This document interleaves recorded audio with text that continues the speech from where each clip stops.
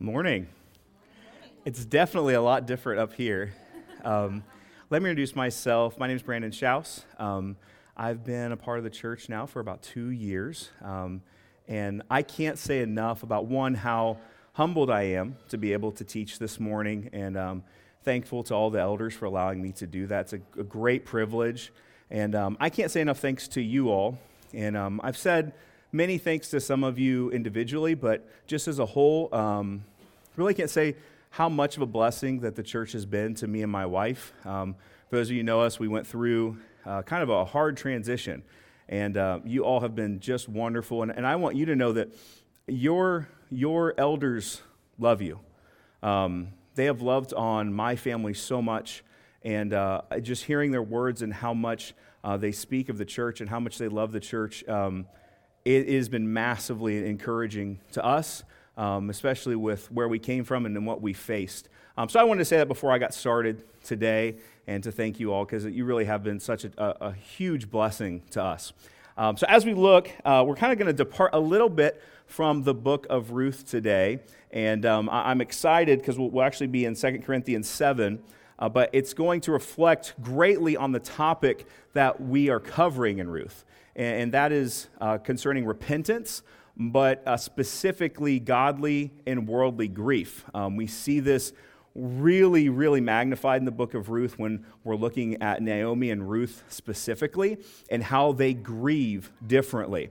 So we're going to take a really hard look at that, but this passage today deals with my favorite Bible character besides Jesus, because you know he's got to be your favorite, is Paul. And so he really mirrors this as Scripture always does. It's very multi-perspectival. It all weaves its own inner web. We're going to take a really hard look at this today, and it's going to relate back to Ruth perfectly. So if you have your Bibles, let's turn to 2 Corinthians 7, and we'll only be looking at verses 5 through 13. Now, let's see if I can get this. There we go. Now, I will tell you, I'm not used to teaching quite as long as Matt and Rusty are. So I hope you guys aren't upset if I go a little short today. I can try to throw some extra stuff in there, maybe read some extra stories and things like that if you want me to. But we'll So I have a question before we read today. Have you ever tried to teach someone something only to have it fall on deaf ears?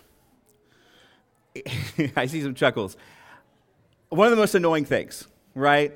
Whenever you're trying to present a point, especially something that matters, right? But when you're trying to teach someone something, I think of my kids. For those of you who have children, you know, you're trying to teach them something that might be a point of wisdom that might help them in life, and you look over and they're just not getting it, and it's annoying, right? You just want to take the action. You want to be the Holy Spirit. You want to make them see what is truth, and then they won't see it. I had an instance that had far less to do with major life issues, but just more to do with annoyance. I work for Verizon, and I used to work kind of more in the public sector. Now I just work with businesses, so, you know, shameless, little shameless throw out there if you know any businesses want to work with me. But I used to work with the consumer market, and I worked in a local store for a while. And I had a lady come in. We've seen all sorts of crazy people. My wife is, I'm sure, tired of the stories. But I had one lady. I think she took the cake. She came in, and she had some phone issues. She was going to be traveling. And we covered those, and she was really struggling. But she specifically wanted to get an app for her phone. And I told her that to get the app for the phone, she had to go to the Play Store. Now, you guys all know where the Play Store is on your phone, right? It's where you get apps. For those of you who have Apple, it's the Apple Store. But she had the Play Store, and she had an Android. And so I tried to show her it was, and she was like, no, I'll go get that, but where is the Play Store, is what she told me. And I was like, no, ma'am, it's not a place. It's on your phone. Like, it's an app. She said, I know it's an app. Where do I buy it? And I was like, ma'am, no. And I proceeded. She's like, stop messing with my phone and tell me, are you putting it in my GPS? I'm like, no. It's on the phone. And she's like, I'm getting really frustrated. And I said, ma'am, it's on the phone here. I'm trying to show you. It's the Play Store. She's like, I know it's the Play Store. I want to know where it is. Show me on a map where I can drive to the Play Store. And I was like, man, it's not. And I'm serious. We went back and forth for about 20 minutes. She still, to this day, I'm convinced she doesn't know what the Play Store is, where the Play Store is. And she left trying to go drive to the Play Store. And that was really, really frustrating. Well, we see, as we look at this passage today, we're going to see where Paul has some very tense moments. He's very depressed. He's very sad. He's very concerned about the church at Corinth and whether or not they are hearing his message and whether or not they're hearing and heeding his advice or it's falling on deaf ears. And I think to myself with my children when I'm trying to communicate a truth to them and it's not getting through, and how much more anxiety Paul was feeling in this moment as a church that he had poured so much of his life into was really at a place, at a precipice where something really terrible could happen. And Paul is very concerned. He's very anxious. And I think back in these biblical times where you couldn't just text the church and see how they were doing, right? He had to wait months and months and months to send letters and send people and get correspondence to know what was going on. So this stress was just building in his life. Let's read 2 Corinthians 7, 5 through 13. For even when we came to Macedonia, our bodies had no rest. But we were afflicted at every turn, fighting without fear within. But God, who confronts the downcast, conformed us by the coming of Titus. And not only by his coming, but also by the comfort with which he was comforted by you. As he told us of your longing, your mourning, your zeal for me, and that I rejoice still more. For even if I made you grieve with my letter, I do not regret it, though I did regret it, for I see that the letter grieved you, though only for a while. As it is, I rejoice not because you were grieved, but because you were grieved unto repentance. For you felt a godly grief, so that you suffered no loss through us. For godly grief produces a repentance that leads to salvation without regret, whereas worldly grief produces death. For seeing what earnest this godly grief has produced in you, but also what eagerness to clear yourselves, what indignation, what fear, what longing, what zeal, what punishment. At every point you have proved yourselves innocent in the matter. So although I wrote you, it was not for the sake of the one who did the wrong, nor for the sake of the one who suffered the wrong, but in order that your earnest for us might be revealed to you in the sight of God. Therefore we are conformed. This passage is loaded with so much truth, and I want to get us kind of into the background before we focus in. So I've said a little bit here. In the background, we see that Paul, in verse 6, is depressed. And he struggles here because he's struggling with the state of the church at Corinth. Most commentators will tell you that it seemed that there had been a ringleader that emerged in the church of Corinth, and that ringleader had kind of churned up an anti-Paul movement. And when confronted by Paul, the man did not change, and the church did nothing to stop his attacks or to punish him. So this deeply hurts Paul. He was especially sad, not because the church wasn't listening to him, but because the church was isolating themselves from God's truth spoken through him. So you can see why Paul's anxiety is building, because he writes this severe letter and he's waiting for the response to how the church will react and where the church is at and whether or not this movement, this mob, has rose against him and has completely cut off God's word. So we see, as we look at verse 12, that he'd already written the first letter, and now he is going to see how he was addressed. So verse 12, so although I wrote to you, it is not for the sake of the one who did the wrong, nor for the sake of the ones who suffered the wrong, but in order that your earnest for us might be revealed to you in the sight of God. This hindrance and this, so we see here that this hindered the zeal of the church itself. And again, Paul is writing this severe letter, this stern letter to stir their hearts. And I think about this because I think about how hard it must have been for Paul thinking about whether or not the people's trust had been earned, whether or not it had been won. I look at our country and political climates and how whenever you have an anti-this or an anti-that or a movement one way or a movement other way, and people are texting and Facebooking and memeing and doing all of this, I picture the Church of Corinth not having all that, but still doing those things in their own way. And Paul wondering, man, what is happening? How are they going to respond to this stern letter that I have written? Are they going to respond godly, or are they going to reject? Are they going to depart?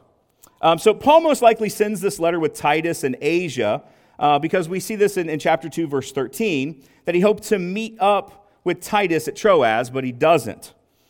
But here he is able to. So in verses 6 and 7, we see what happens. Titus is coming with the news from the church at Corinth. And we know, based on what we just read, that it's good news. That they are full of God's zeal and that they are restored and that the problem has been resolved.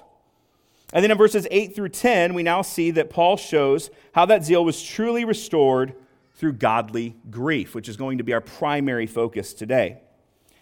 He begins verse 8 by speaking to the regret that he felt for how much pain that the severe letter had caused the people.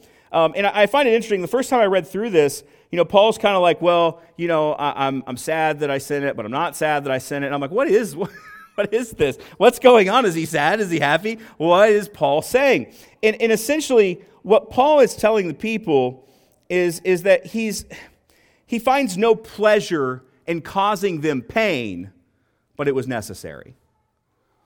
Right? It was a necessity. He found no pleasure in writing this severe and stern letter, but it was necessary. He had to do it. However, he did find pleasure in something, and that was the response. He says, I rejoice not because you were grieved, but because you were grieved unto repentance. So his focus here is not that he made them sorry, it's how they responded when they were sorry.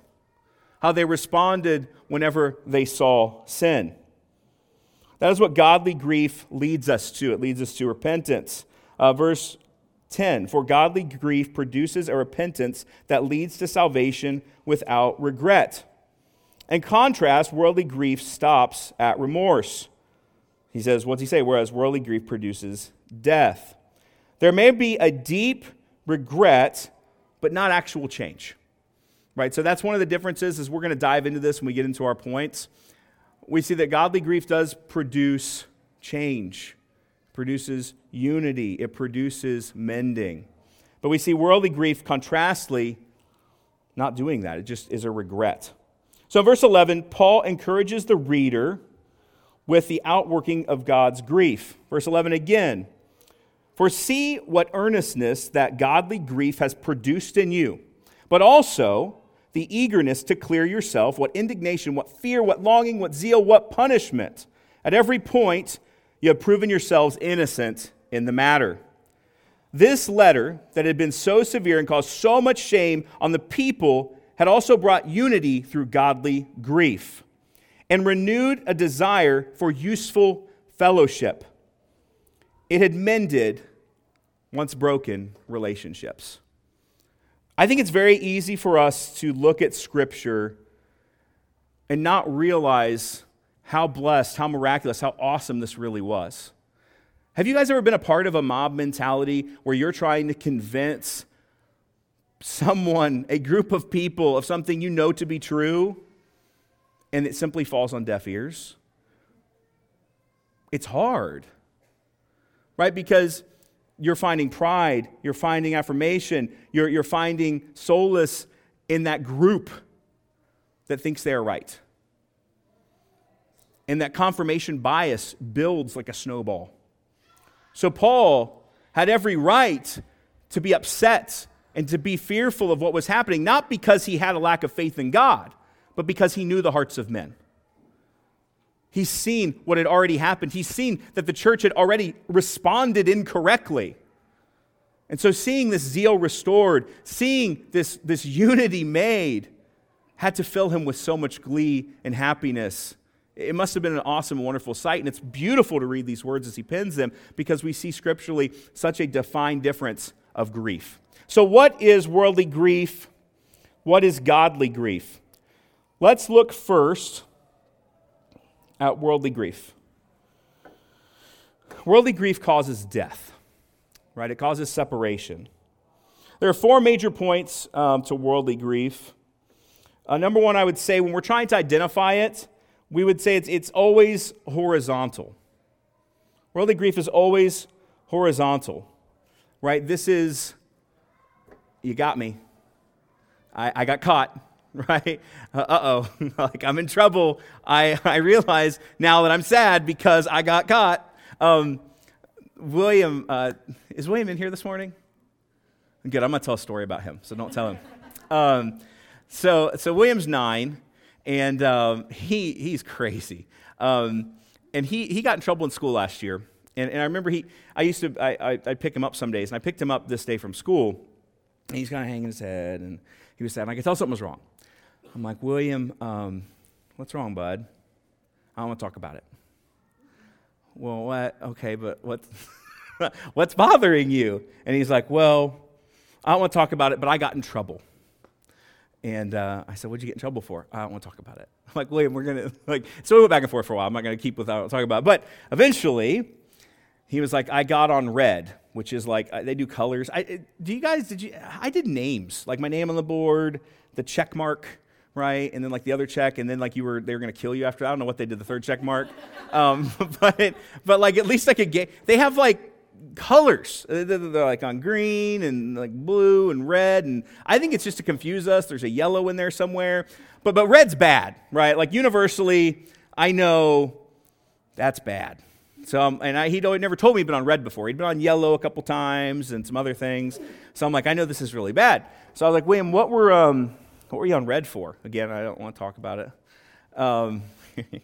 So anyway, he didn't want to talk about it. And finally, I got him to talk about it. And he said, he's like, well, me and Delmer were in the back of the class making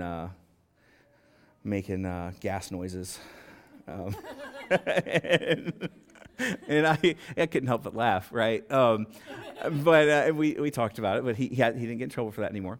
And it's funny because he would have continued to do it. In fact, he did. That's why he got on red until the punishment was severe enough, right? He got caught.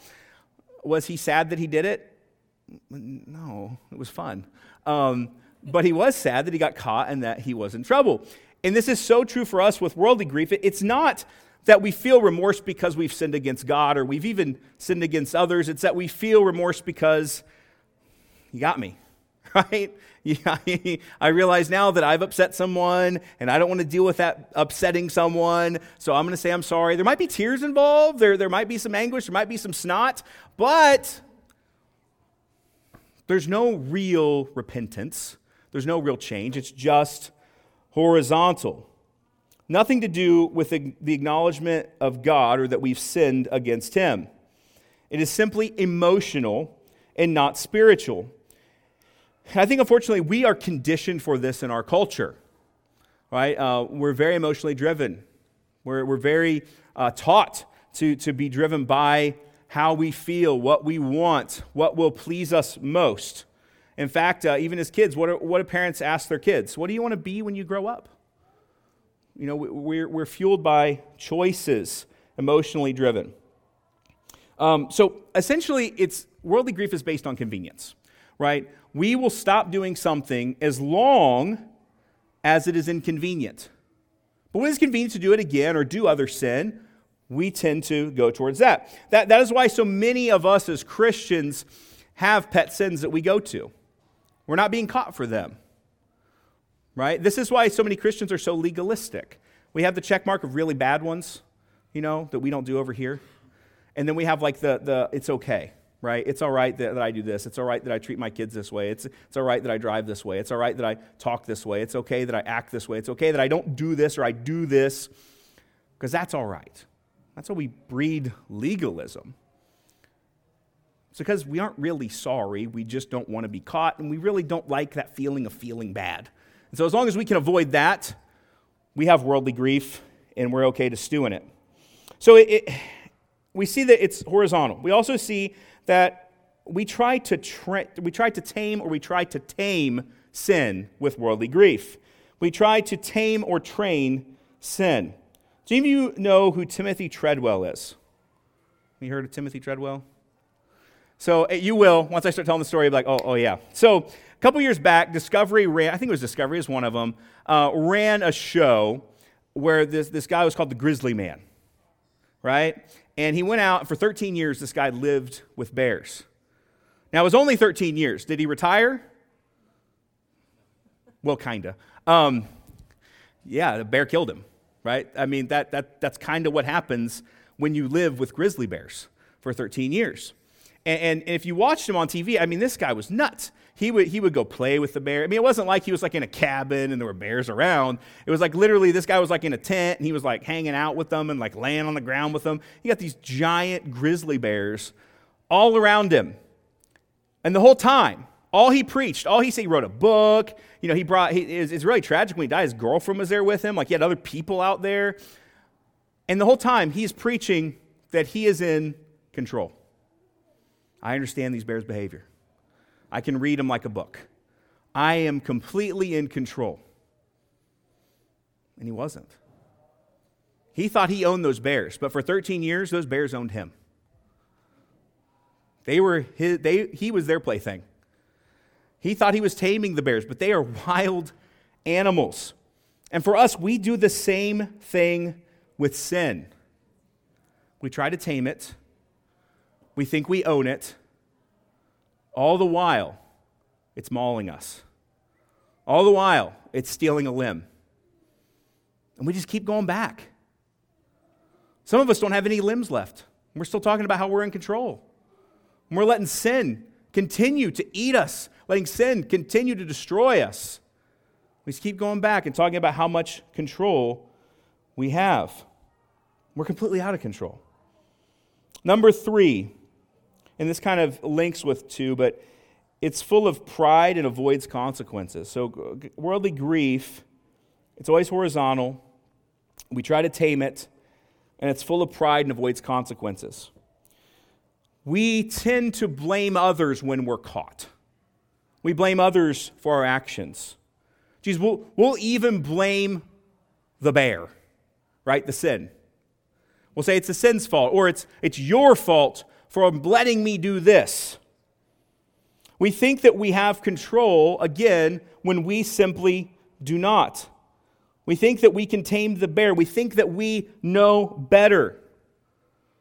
How many times have you seen that? You can see it in others' lives, but not our own. That's probably the hardest thing. We see people do something crazy like live with bears, and we're like, not me. Right? Gee, I don't like open water. Right? We April and I went a couple years back for our 10-year anniversary. We went to Mexico, had a great time. Do you know when we fought? We got in a little kayak and got out in open water. Because we were both terrified. Now, leading up to the kayaking was great for April because they're supposed to have a guide that comes out with you with the boat and like helps you go out. Well, we didn't have the guide. It was just we just got the it's not even a guide, like just someone who works there. I'm making it sound bigger than what it is. Just some dude supposed to help us get in the boat, right? No dude on the beach. So I'm like, it's okay, babe. I got this. So I put April in the kayak and put me in the kayak. Well, putting me in the kayak, April's back there laughing. Putting me in the kayak was a little harder than I thought. And so we're on now granted, there's waves and stuff, but I go to get in and it flips. And there I go. I'm off. And April somehow stays upright. So I'm off. I get in again, I'm out. I get in again, I'm out. And at this point, there's people on the beach that are laughing. I mean, I'm making their vacation great. They're just think it's hilarious. Finally, I don't know how, by some miracle, we get out to sea. Out to sea, I mean, like we're in 15-foot water, maybe 10. And we're trying to paddle. We're arguing over who's paddling where. We're arguing what's going to happen. We're going to fall out. I mean, it was terrible. We got that kayak in as quick as we could because I felt out of control and I didn't like it. That was me exercising non-reason. But so often in our lives, we go out into actual danger thinking we're in control, thinking we're fine, thinking we're not going to sink. And we're not taking our boat into 10-foot deep water. We're taking it out to sea. And God has told us that we should know better, but we simply still go. So we think that we're in full control, but all the while we're just feeding our own lust, our own desires, and we're not really experiencing grief. We're just hoping we don't get caught and we can do as much as we can. And this is why it leads to death, right? It leads to it can necessarily be us physically dying, but in reference here, it's separation. It's severed relationships. That's the death that it speaks of here, and then actual death. Number 4, worldly grief will result and lead to death. This means that we have no freedom. Isaiah 59, 1 and 2 puts it best. Behold, the Lord's hand is not shortened, that it cannot save, or his ear dull, that it cannot hear. So the Lord, he can hear. He can see, he can touch, he can save. But your iniquities have made a separation between you and God, and your sins have hidden his face from you so that he does not hear. Worldly grief is not grief to repentance. It is just simply us feeling bad and trying to feel better and finding something else to make us feel better. It leads to death and separation from God. So contrastly, godly grief. Godly grief leads to unity.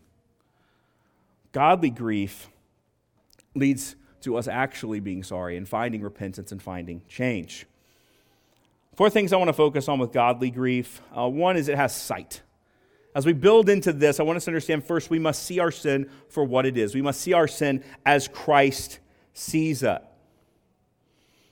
So we must see our sin. And for all of us, we are blind before Christ reveals it.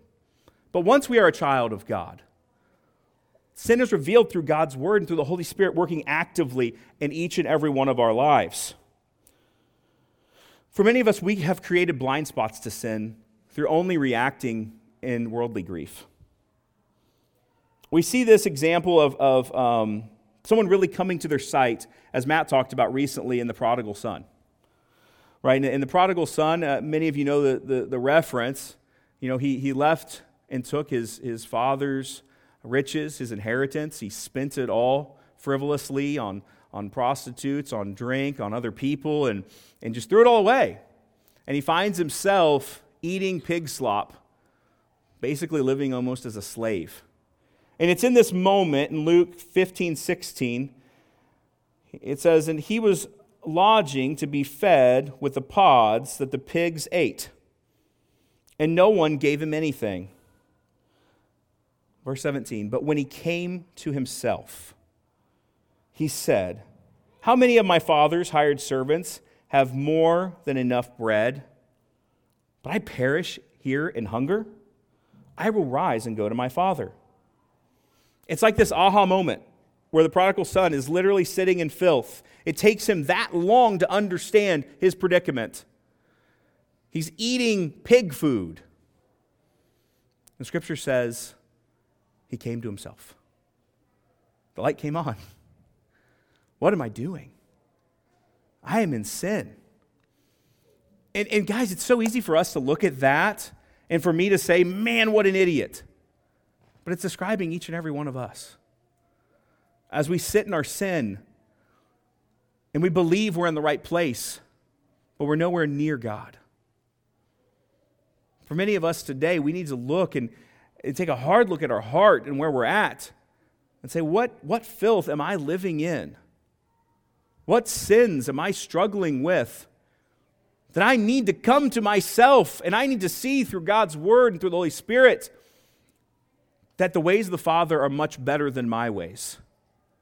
That being fed at His table is far better than eating this pig slop that I am ingesting in myself.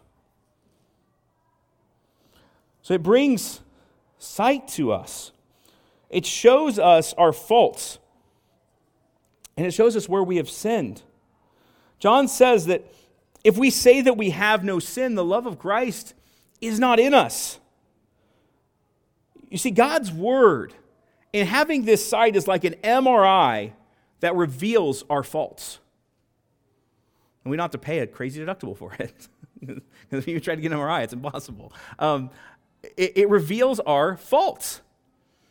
It looks in and shows us and encourages us to drag them out into the light. And that's what brings sorrow. So godly grief brings or gives us sight to see sin. And number two, it brings sorrow. It brings sorrow. And sorrow here means the embitterment of the soul. The embitterment of the soul. We see this in various characters in the Bible. We see some crazy stuff, which I don't necessarily encourage you to do. But Jeremiah, as he begins to see sin in his life, actually starts beating his own leg. We see also Ezra pulling out his hair, which, man, I must have been in a lot of sin. But Ezra pulls out his own hair. He actually yanks it out. There are many that fast, and they do various things to themselves. But we see a clear and distinct sorrow. Luke 7:36 is a great story here for us really to understand what sorrow looks like. It says, and one of the Pharisees asked him to eat with him. So in reference here, we have Christ here that's eating with the Pharisees. And he went into the Pharisee's house and reclined at the table. And behold, a woman of the city who was a sinner, when she had learned that she was reclined at the table in the Pharisee's house, brought in an alabaster flask of ointment. And standing behind him at his feet, weeping, she began to wet his feet with her tears and wipe them with her hair of her head and kiss his feet and anoint them with ointment. I want us to understand the context of what's going on here. This woman that comes into Christ in this Pharisee's house is a prostitute. And she has been shamed in ways that we can't begin to understand. Her life has been filled with many poor choices and most likely many abuses. And as she is sobbing here with Christ, he lifts her head and tells the Pharisees that they have done nothing for him that the woman has done. And then he begins to attack the Pharisees' self-righteousness. He wants us to look at her sorrow. Does she have hurts?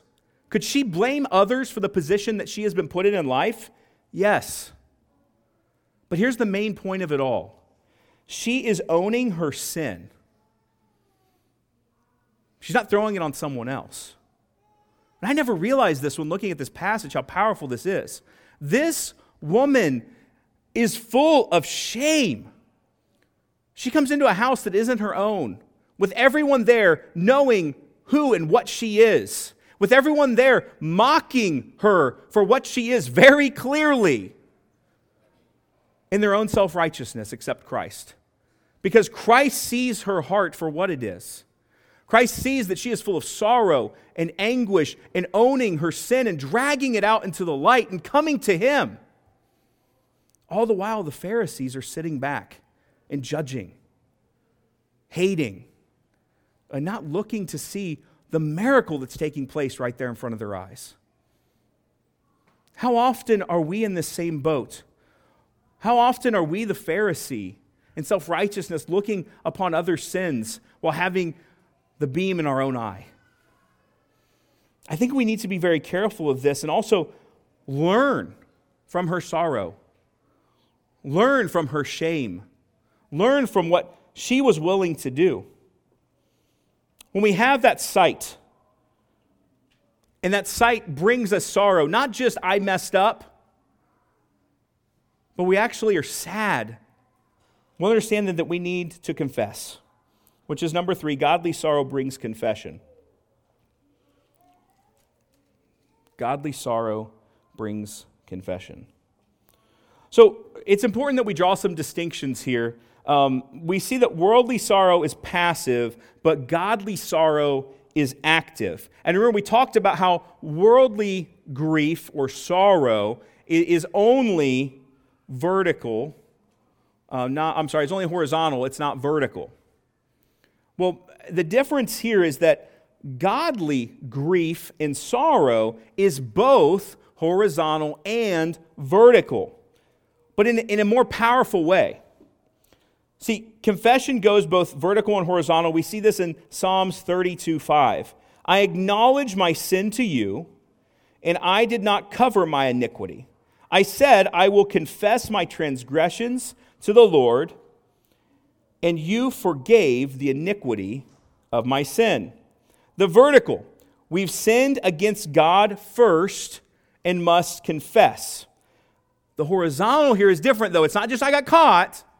It's that then we are willing to confess our sins one to another. This is something we miss, right? Because I think when we're talking about godly grief, we really just focus a lot on the vertical, right? God, I'm sorry. I feel better now and I'm okay. That a lot of times is just worldly grief. That's just us trying to be vertical. We're not actually sorry to God. We're sorry that we felt bad against sinning against God. And there's a difference, right? I've talked to my kids about this. I learned so much from my kids about how awful I am. And this is so true when you talk to them, and they'll be honest with you. That's a great part. Most kids are very honest about this. Why are you sorry? Because I got in trouble. Right? How many times is that true with God? Why are you sorry? It's because you know you were wrong and the Holy Spirit's convicted you and now you just want to get rid of that feeling. Being vertical with God is more than just confession. It begins there. But then it's also that we're willing to confess one to another. This is what church is for. This is what DNA groups are for. This is what accountability is for. This is what your brothers and sisters in Christ are for. Is that one, we are confessing our sins one to another. And two, we're finding others that we're helping grow in their sin as well. This is integral, and this is something that I'm still learning and growing in, and I believe we all should be, because this is hard. Right? It's hard to let other people know you. But is it true if someone knows you, they know every part of you, they know who you are, can they find blame? Can they find fault in you? Can they be surprised? No. But boy, it's scary, isn't it? Because you know you, and I know me. And I know for most of us, we feel like we're 100 times worse than what we really put on. But guys, it's integral that we are sharing one with another, not pridefully, but shamefully, so that we can receive help. Because the truth of the matter is, for most of us, we're Americanized and we're enslaved to branding ourselves. We're enslaved to the brand. We're enslaved to creating something that we're not. I'm the best mom on the Platte. I'm the best dad. I'm the best coach. I'm the best player. I'm the best kid. I'm the best student. We want that brand, don't we? We want that notoriety. It's funny on that. I learned a lot on my trip to Mexico that was not so good about myself. And one thing I learned was we were walking the streets of Playa del Carmen, and it's kind of like a touristy area. And I'm about this sure that we got this close to being mugged because I'm an idiot and let someone drag me into a back alley. But that's neither here nor there. I had, and that same almost mugging night, I had these guys approach me with sunglasses. I think I've talked about this in house gathering before. I can't remember. But it stuck in my mind because it was a real heart check moment. These guys approached me with sunglasses, and they were like Oakley, but like spelled different. Oakley, like Ray-Ban, but like RAE band. Sunglasses, and they look like the real thing. I mean, they look great. These awesome sunglasses. I was like, man, these are super cheap. I should get some of these. Why did I want them? Now, first off, is there anything wrong with Oakley sunglasses or Ray-Ban or anything? No, I'm not. We're not like saying y'all need to go, not wear plain shirts or something. I'm not going that there. But what I am saying is my heart was in the wrong place. For me, I wanted them to look cool, right? Which, I need all the help I can get, but come on. I wanted them to look, so I thought, man, these are awesome, really expensive glasses, and I'm paying $10 for them, but they're not really just look really real. I'm branding myself. Why? Wanted to look cool. Want to have cool stuff. We're so conditioned to do that. We're so conditioned from the time we were a little kid. And man, when I was a kid, it was starter jackets. You know, everybody, if you're cool, you got Converse, you got starter glasses. You know, when I was really little, it was the Power Rangers. You know, and we're conditioned all the way up to have all of those nice things. Again, it's not wrong to have nice things. But it's wrong when we placed our trust in them and when we try to build an identity. And as we get older, we do the same things around other parents, around, you know, when we're kids, around other kids. We try to build this brand that is not real. And so what happens is when we're given the task of confessing our sin one to another, we can't do it because we don't want to feel that shame. Right? We don't really want to own who we are. But that's not what Scripture teaches us. We should be an open book. We should be helping one another because here's the thing. When someone else understands the sin that I struggle with and that I can overcome it not because I'm good but because God is, they can too. But more importantly, it strengthens our relationship with Christ. So godly sorrow brings confession and lets us put our sin to death together. And then number 4, godly grief leads to action and surrender. And this is often the tipping point. This is often the point that I believe that we miss. I think that a lot of us go through and we can see our sin very plainly. A lot of us are sorrowful. We genuinely are sad. We're genuinely sad to Christ, to God, to whoever we've offended, whatever it might be. We're genuinely upset. And a lot of us got confession down real good. We might even be sharing our sins with others. We might be going vertical and horizontal in the whole 9 yards. But we get to this last part, action and surrender. That's where I struggle most. It's where the ball gets dropped the most. Because we will actually, in this, be ashamed of our sin. We will hate our sin through the power of the Holy Spirit. And we'll give up the root of our sin. This is huge. Because I believe the reason that we fail in overcoming sin is right here in most cases. I tend to focus on the fruits of sin rather than the root of what is causing that sin. And so here's what happens. We're like, man, God, I am really sorry that I am growing these crab apples in my life. Right? Have you guys ever had crab? The crab apples stink. I hate the trees. They're awful. So that's why I'm using them. I just don't like them. But God, I hate these crab apples. They're terrible. I'm sorry. I'm sorry that my life is producing these crab apples. But we're still a crab apple tree. And we pick all the crab apples and we throw them all away. And then guess what grows in the next season? More crab apples. And they just keep coming back. You know, if you had a chance, we recently went through a series on, it was Tuesday or Wednesday nights over at Arbor Church. And Rusty taught on biblical counseling. And within that session, I was a part of the other one, but within that session, he talked about this concept of the roots of our sin and the fruits that they produce. And we got to talk a little bit about this in house gathering too, but I just think it's awesome how, if you get a chance to read any of Paul Tripp, he really just hammers this point away, that we need to find these roots. And the way we do it is essentially this. We have the root, which is our heart, that grows and gleans the fruits of our life. And the way they're grown and gleaned is through the heat that's applied to our life from hardship. And we all have it, right? Any of you not have hardship? It comes. And how our fruit is grown is by the root of how we react. So let me ask you this. When something bad happens, what fruit are you producing? And I see this most actionable, again, in the lives of kids. We are adopting 2 boys, and they're 2 totally different. They're brothers. They're only about a year and a half apart, and they couldn't be more different. One, the oldest, Jordan, is 2, and he is a perfectionist, and he has OCD like I've never seen. His brother, Mason, is one, and he is a monster who is not a perfectionist and wants to eat, pillage, and destroy everything in his path. So you can understand how these wonderful different personalities get along.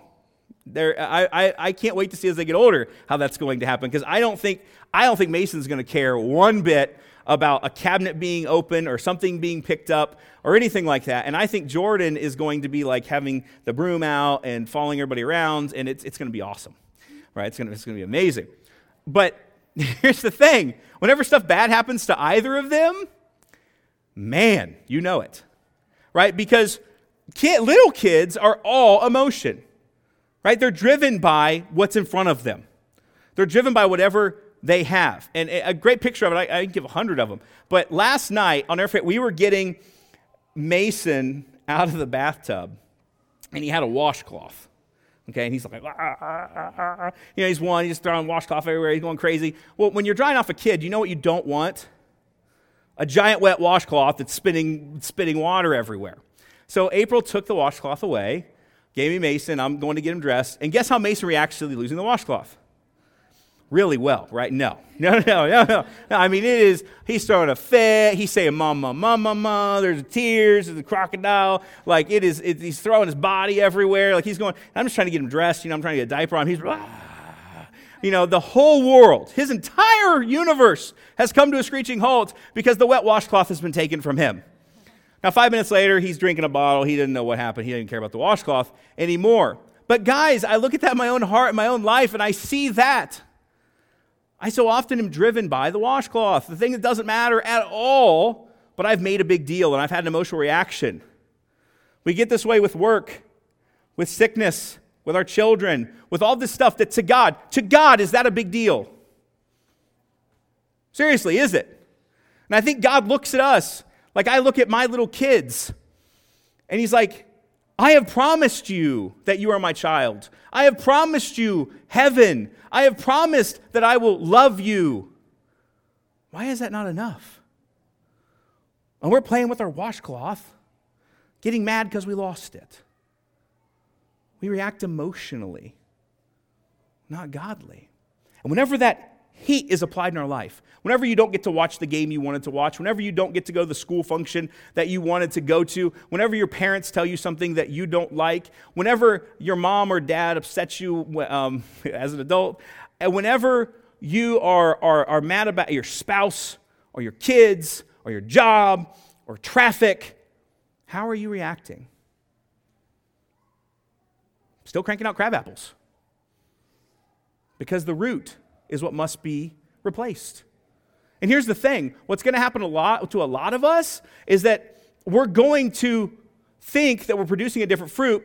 It's still crab apple, it's still sin, but it's a little different. It's some other sin. Because we might be able to pluck that out, but we're just often replacing it with some other type of crab apple, some other type of sin, because we've never addressed the root issue. And so now, maybe it's this. Maybe we have struggled, right, with, let's just throw it out there, it's very common. We have struggled with wanting to watch a show and making it, prioritizing it over other people. You guys have never done that, right? Like football games on or your favorite show's on. Now, granted, in today's time, it is a lot easier because we got the DVR. I remember when I was a kid, like you had to like time bathroom breaks between shows, right? Like you were sprinting to get snacks. You were sprinting to go anywhere because you didn't have a DVR. You couldn't even pause it. Now we can pause it and we're still like, I don't want to do it, right? Hold on. So let's say you overcome that sin of prioritizing a television over your kids or your parents or whatever.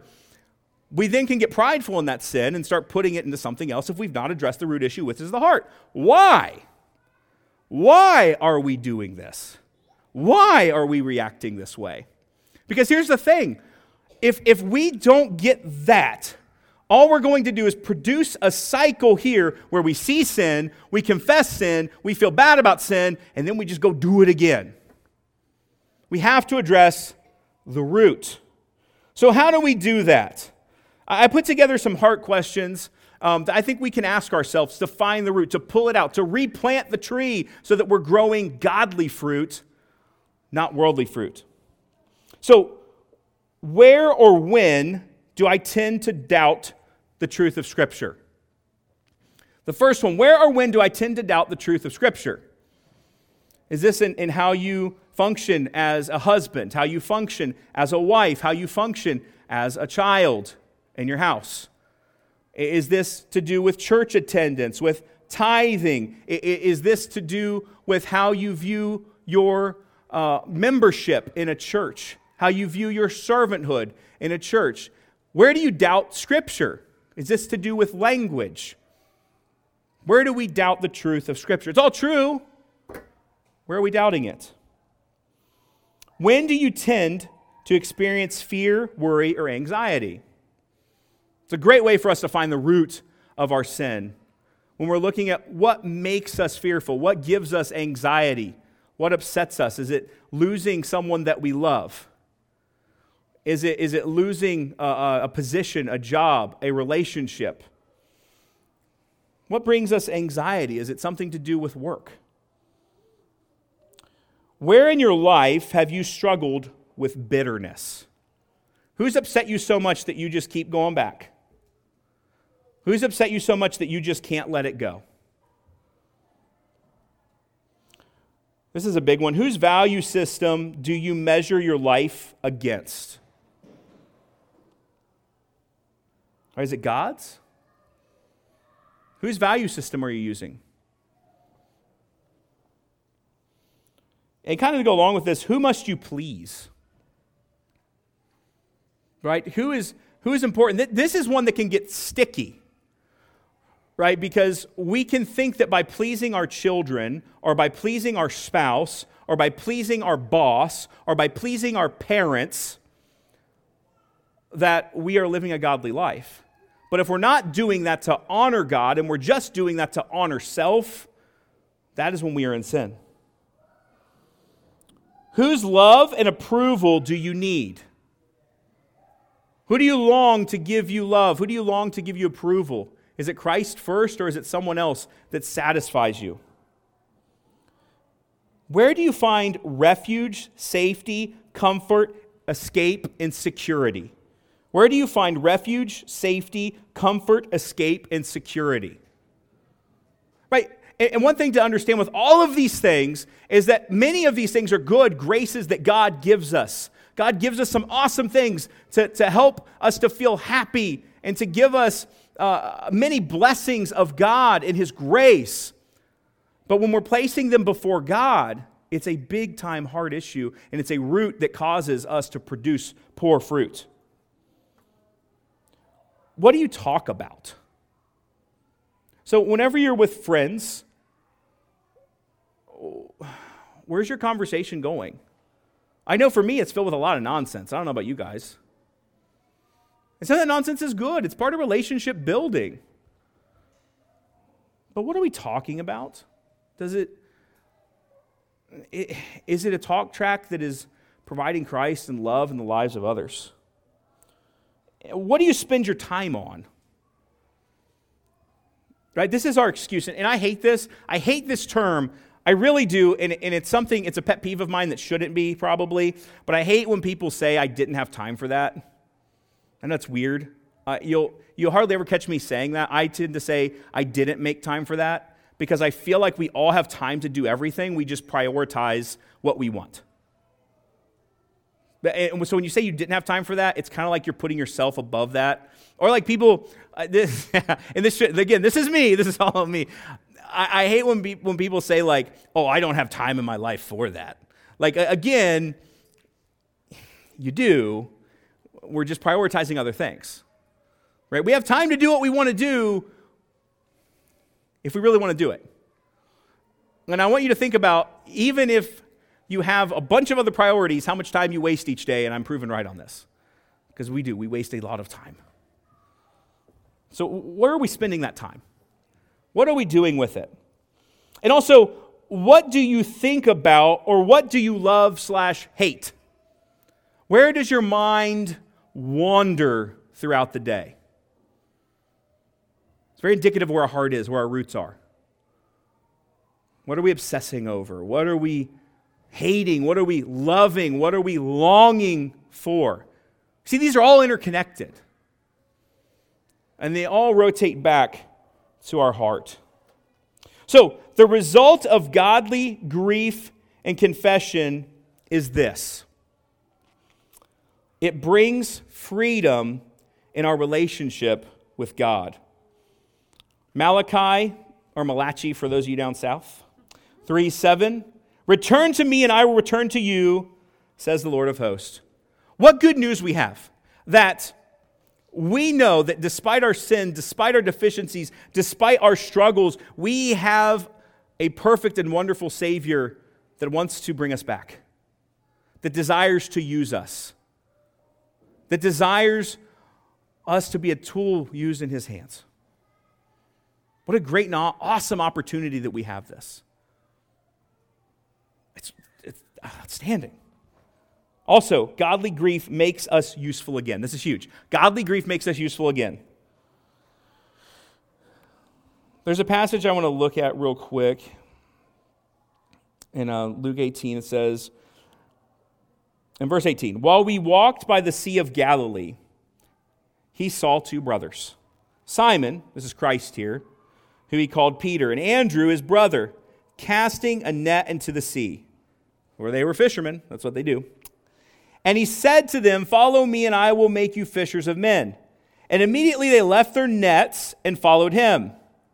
And going there, from he saw two brothers, James and the son of Zebedee, and John, his brother, in a boat with Zebedee, their father. What were they doing? They were mending their nets, and he called them immediately.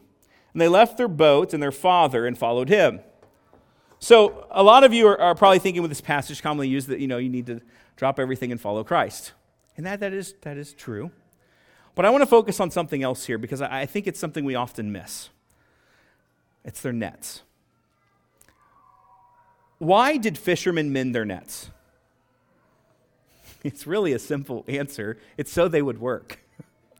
Because back in the day, they would throw their nets over the boat, they would get a bunch of fish, they'd lift it up, and they'd have fish in them, and they'd pull them onto the boat. Well, if there are holes in the nets, guess what happened? Yeah, the fish fell through. I mean, this is rocket science, right? But this was so integral, and it had to happen all the time. They didn't have technology to, go buy new nets all the time. They had to mend them constantly. They had to constantly keep upkeep. There was all sorts of kinks and knots in these nets from them mending them all of the time. And I think this is a beautiful picture of our relationship with Christ and how our nets so often need to be mended through godly grief. It doesn't always look the best, but it has to be done. And if it's not, we're not useful. A godly grief brings us back to that place where we are mended and now useful for Christ. But for so many of us, we're stuck not seeing our sin, not confessing our sin, not growing in Christ, not eliminating the root. And we're throwing out nets that do nothing. They're useless. And so I would say, and I would encourage us today to mend our relationship with Christ, to make ourselves useful again. Not just be sorry because we're caught, not just be sorry because we don't want to feel that way anymore, but to dig up the real root of our sin and the real problems and difficulties that we are struggling with, and not only confess them to Christ, but confess them to each other, and then to replant and grow good fruit. Grow from a heart that loves Christ and is mended and has unity and is full once again. Let's pray. Heavenly Father, Lord, I thank you so much for bringing us here today. I thank you for this great opportunity to preach as we look at repentance. Such a wonderful theme of the entire Scripture, especially in the book of Ruth. And I pray today that you might grieve us, that you might convict us to mend our relationship with you, to confess our sin, and to stop growing bad fruit, to start growing good fruit in you by eliminating the roots of our sin and planting the roots of your righteousness. In Jesus' name I pray. Amen.